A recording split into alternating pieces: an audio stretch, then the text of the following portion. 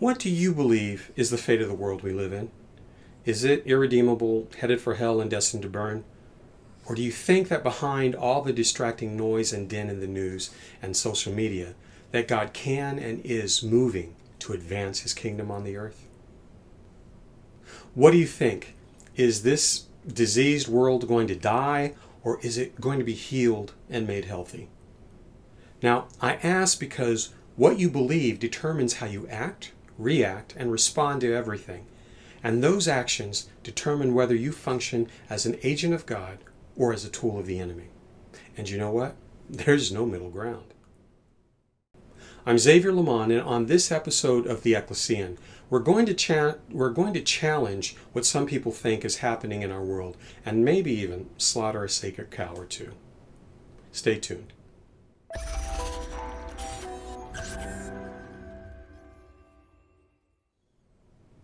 I was raised in a religion that is obsessed with the end times.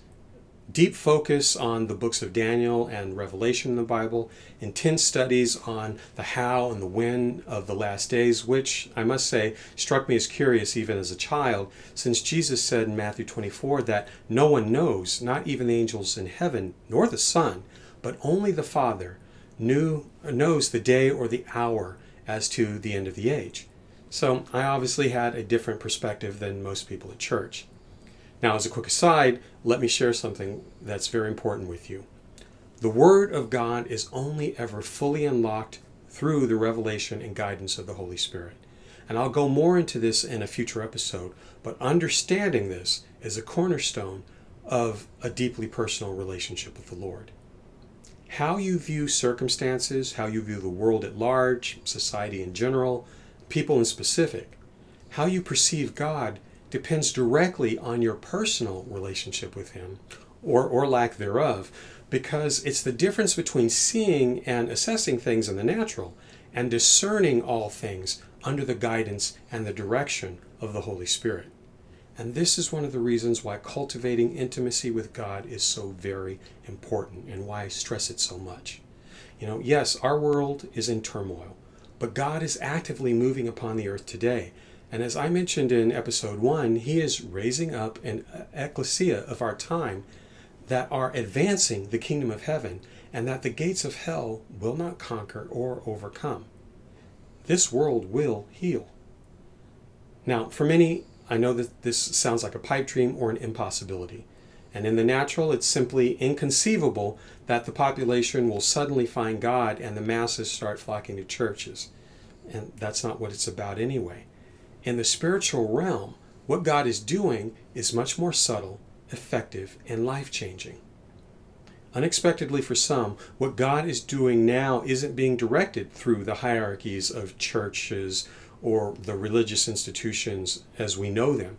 It's happening through personal revelation, direct from the Holy Spirit, birthed directly in the hearts of individuals. The ecclesia of today are people from all walks of life. But what they have in common is a real and a direct relationship with the Lord, a commitment to be led by the Holy Spirit, and a passion to advance the kingdom of heaven.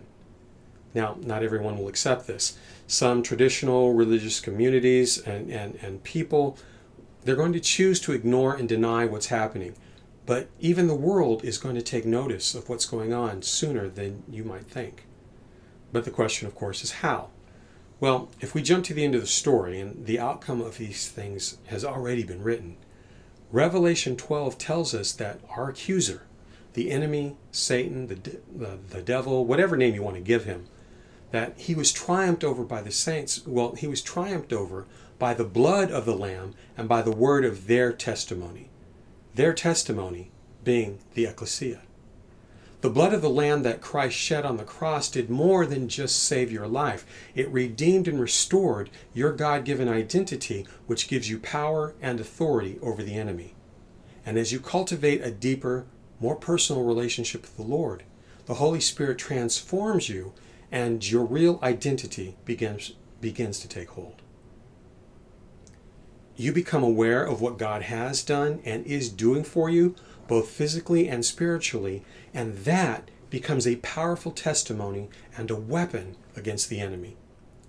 The word of your testimony is empowered by the blood of the Lamb, and it cannot do other than make an impact in the world around you.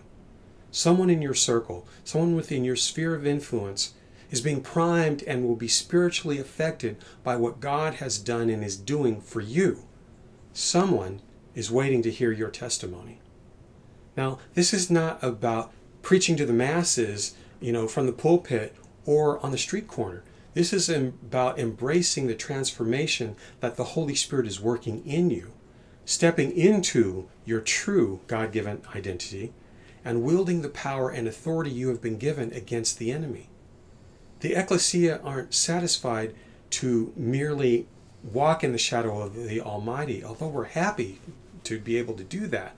But we rejoice in the reality that the Father and the Son abide within us. So what does this mean for the world? It means that our God is a God of personal relationships. We are people of relationships, and the advance of the kingdom of heaven is being made through personal relationships.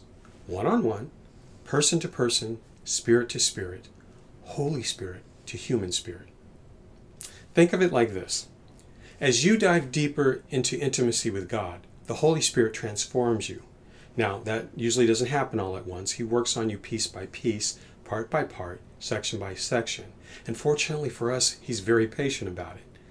But as you get to know the Lord more and more each day, as the Father Jesus came to reveal, and as the Spirit of truth, you grow in spiritual maturity.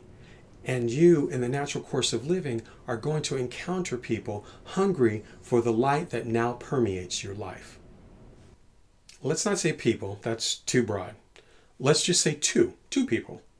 Over the next year, you are going to be a light on a hill to two people within your sphere of influence who desire to have the type of relationship with the Lord in their lives as you have cultivated in yours. And you will speak into their lives through your testimony, empowered by the blood of the Lamb, and they will be convicted to pursue intimacy with God. And as they do that, they will be transformed through the abiding presence and the power of the Holy Spirit. And then the word of their testimonies will be empowered by the blood of the Lamb as well. And the year after that, you'll be a light to just two more people, and so will each of the first two.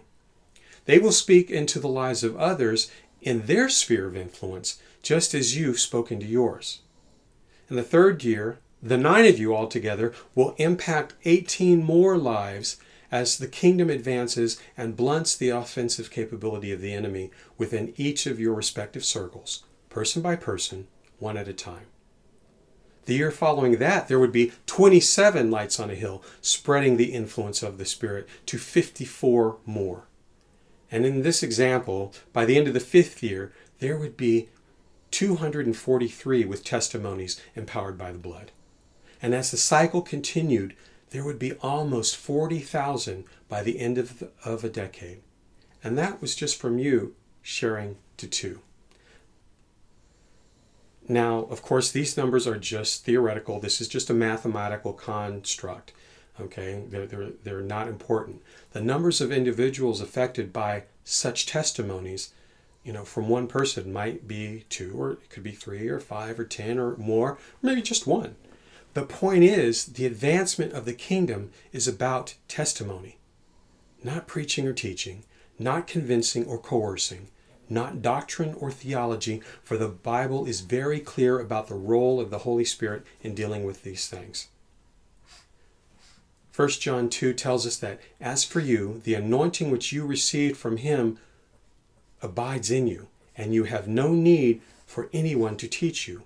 But as His anointing teaches you about all things, and is true and is not a lie, just as it has taught you, you abide in Him.